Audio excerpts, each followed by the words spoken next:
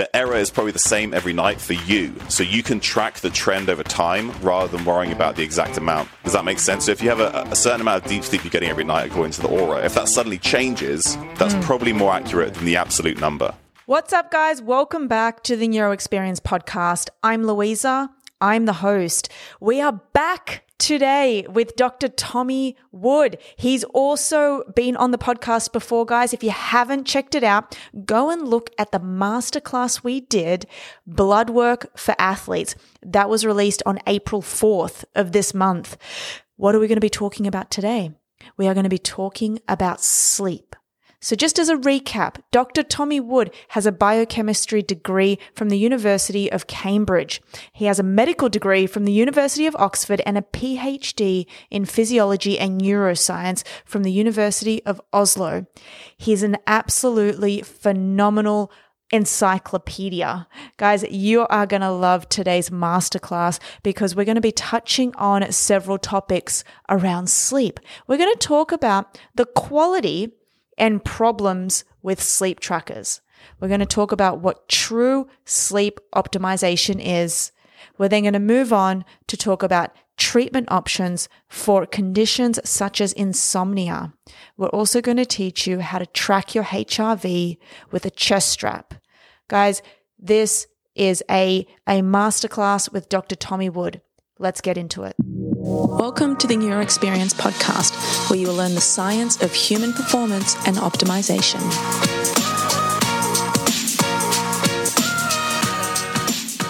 You know what changed the game for me entirely as far as fitness, performance, and overall health? It was sleep. I can't say it enough. Getting good quality sleep took my health to the next level and made me feel superhuman. It completely changed my life. As you guys know, I always talk about sleep. But it's not as simple as just closing your eyes. No, the quality of your sleep is ultimately what matters the most. So when my friends and family ask me how I optimize my sleep, I tell them about Whoop. Whoop is a personalized digital fitness tracker and health coaching platform that monitors your physiology 24/7. And Whoop's sleep coach helped me figure out my ideal bedtime and wake up time based on my unique circadian rhythm. Now, Whoop's all-in-one 4.0 is engineered with haptic feedback that sends subtle vibrations to my device to wake up once I've hit optimal recovery. It's screenless, distraction-free, and 33% smaller too. So I totally forget I'm even wearing this strap. So Whoop monitors my heart rate variability, my resting heart rate, my respiratory rate, and crushes those numbers into a recovery score, which tells me how hard I can push my body the next day. Guys, you can join me right now with Whoop. They are offering my community 15% off their Whoop membership. Just go to join.whoop.com, use code NEURO at checkout. That's join.whoop.com and enter code NEURO at checkout for 15% off any Whoop membership. This episode is sponsored by Organifi. Lately, everybody's asking me, Louisa, what do you drink at night to promote a good night's sleep? Because although I have my regular sleep routine, I have now been ingesting Organifi Gold, and it has worked wonders for my busy mind. So for those of you that don't know, Organifi creates delicious superfood blends that addresses problems such as sleep problems and stress. They use adaptogenic herbs and mushrooms to help balance cortisol levels associated with stress, and they make it easier to calm your mind down after a busy day. You can get the rest you need with the most soothing ingredients. So Gold is delicious. It's a superfood tea that contains powerful superfoods and mushrooms to help you relax so you can wake up feeling refreshed and energized. It supports rest and relaxation, a healthy immune response, and a healthy response to stress.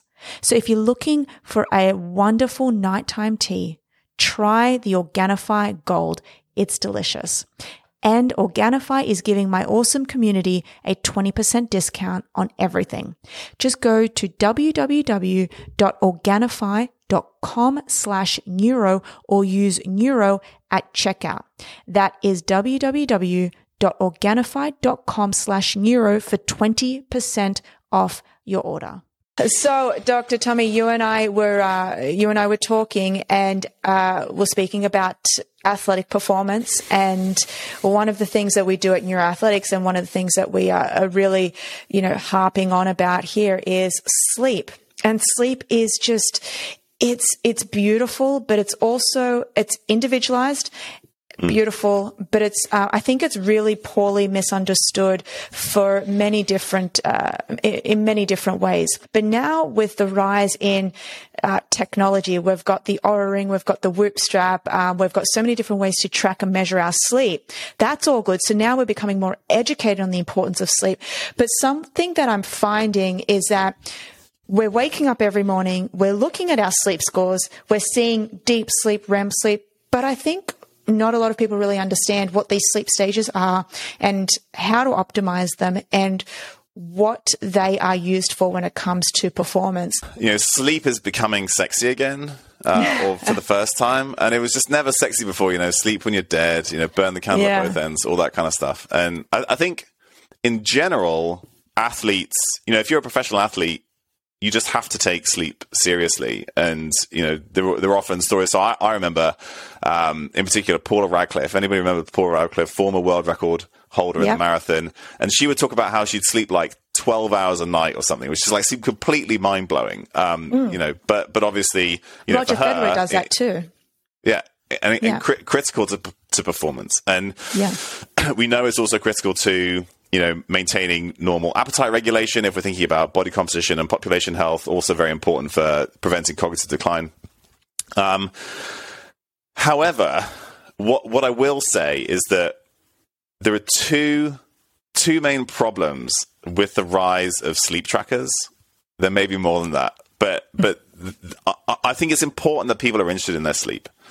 However, I worry about the quality of the sleep data, and in general, it's not great. You compare most sleep trackers to polysomnography. They're not very good at telling the different stages of sleep. Equally, I'm not entirely convinced that you need to know that information. And maybe this is not where you were expecting this conversation to go, but this is something that I think is really important to acknowledge. So the most important thing in terms of sleep is getting enough. And in order to get enough total sleep, you need to give yourself enough sleep opportunity, which basically means you need to be in bed enough and give yourself the environment in which to sleep. And so I'll give you an example of why I think this is important. I had an elite athlete come to me with their Oura Ring data and say, I'm really concerned that I'm not getting very much deep sleep. First of all, the Oura, not great at predicting deep sleep. It's better at predicting other stages of sleep. And deep sleep has become this thing that everyone becomes hyper-focused on. And they're like, I want to increase my deep sleep. And I look at the Ring data. They're spending 5 hours in bed every night.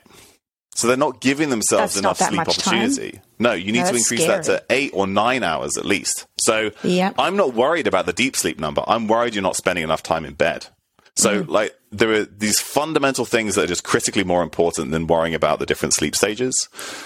Related to that, and it's related to the quality of the data. And so I will say, the Oura at least, it may not be good at accurately predicting individual stages of sleep, but the error is probably the same within an individual. So even if it undercounts your deep sleep minutes, the error is probably the same every night for you. So you can track the trend over time rather than worrying about the exact amount. Does that make sense? So if you have a certain amount of deep sleep you're getting every night according to the Oura, if that suddenly changes, that's probably more accurate than the absolute number. Yes. And they have some reasonable data on that. So as with many things, tracking your own trends over time is more important than the absolute number that you can measure. That seems to be more informative.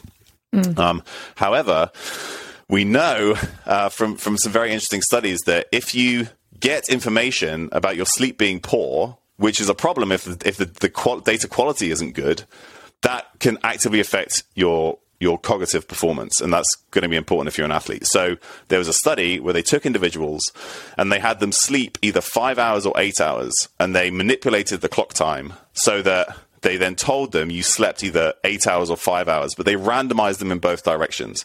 So you have people who slept 5 hours told they were slept 5 or 8, people who slept 8 who were told they slept 5 or 8.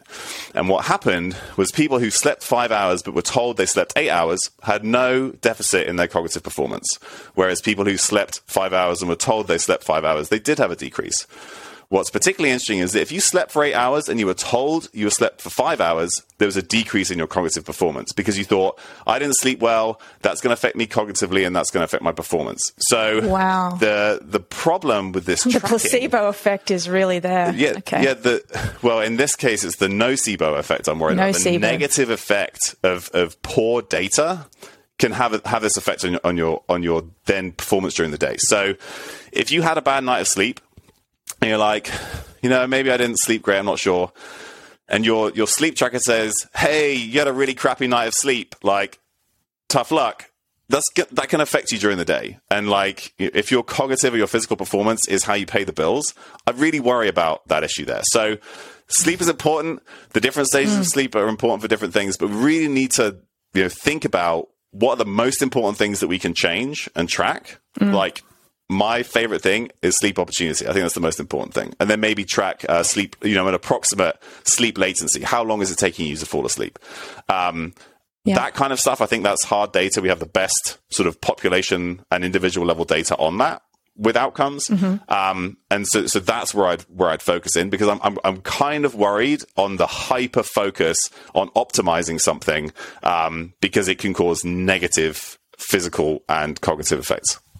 So I have this popular saying that I say all the time, and so I was a triathlete. I raced for Australia, and that's how I really got into this performance lifestyle, if you will. And I remember, this was dating many years ago now. I won't go into the exact dates because I'll probably start crying. But, I was around 17, and we would, I'd turn up to training and we would see these new people. And I'm talking like I was training with, we were elite. We were in the squad in Australia. So we were training like 40 to 50 hours a week.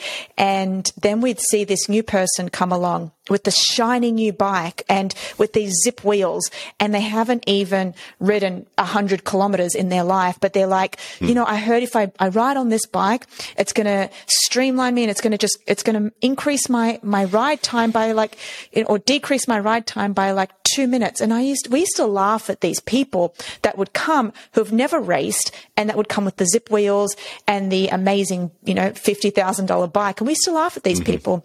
And it's pretty much the same as what I say now. Until you have Mother Nature's gifts optimized, which is regular sleep times, regular wake up times, getting sunlight in the morning, hydrating correctly, really no need for going through the hardcore optimization techniques with different tools that can cost you a lot of money. And I think you're saying the same thing as well. It's like, unless you've exhausted all options, unless you're really like, maybe if you've got sleep apnea and you're on a CPAP and things are still not working well, and you've done a sleep study, let's talk then about optimization. Yeah, I mean, the common things I think are important, and they're going to work the vast majority of the time, and that it's relevant both to general health as well as to athletic performance. So if you talk about all the things that are important for good sleep in terms of sleep environment, sort of some kind of wind down routine, making sure you're not exposed to bright light, having a cool room, all these kinds of things are really important. It's going to be important for everybody.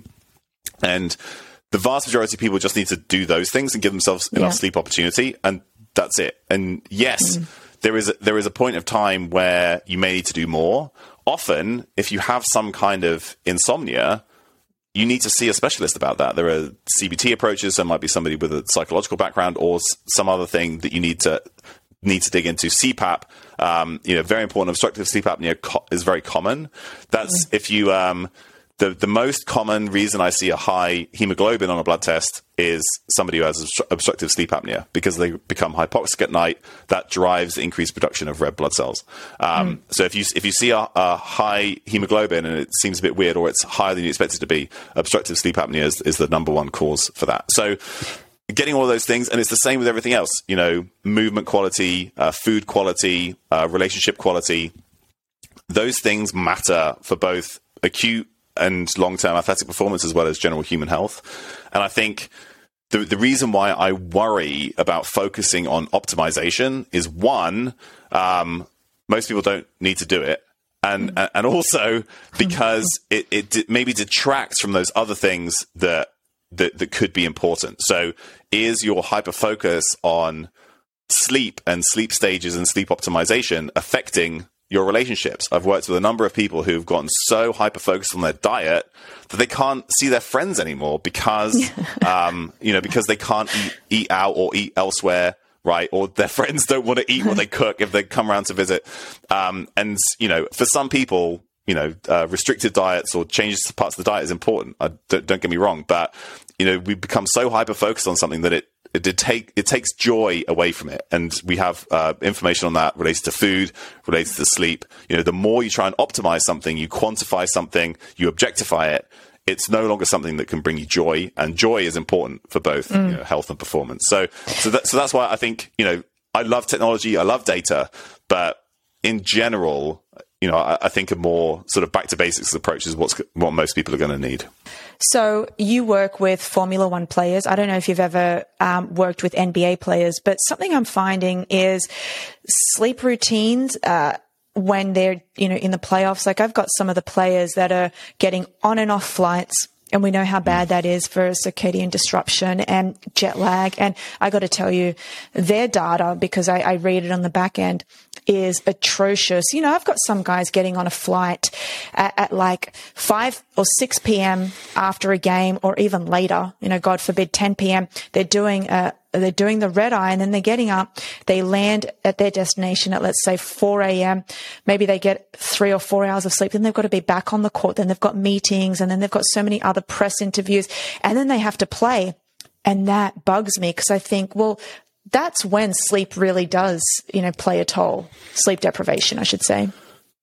Yeah, definitely. And with Formula One, it's very similar, except for it's more time zones. So the shifts can be even bigger, right? You might be in Asia racing 1 week, and then within a week or two, you have to be racing and performing in Europe or in the Americas. So really big shifts in circadian rhythm. And then, in their off weeks, these guys have lives. So you may be racing in Europe, but you've popped over to, LA or New York for a period of time to, see some friends, have some fun. And so they're continuously shifting time zones. And there are ways to, you can more rapidly, create shifts in circadian rhythm by timing light and exercise, and maybe taking melatonin and when you eat. So you can manipulate those things to try and create faster shifts.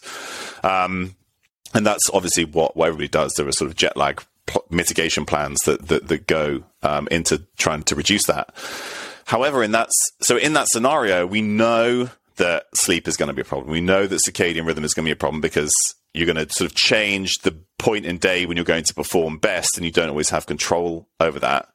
And so in that kind of scenario, that's somewhere where maybe I don't want the athlete to see their data, because again, right, if they become hyper-focused on the fact they didn't sleep well, that their circadian rhythm is out of whack, that can sort of compound the problem by creating this sort of negative mental talk, which can have a big impact. So there are a lot of things where I think it's useful to collect the data. Like, it would be great. It's great for you to have there's like an Aura team data. Maybe you have an Aura team for all of your NBA players that you track over time.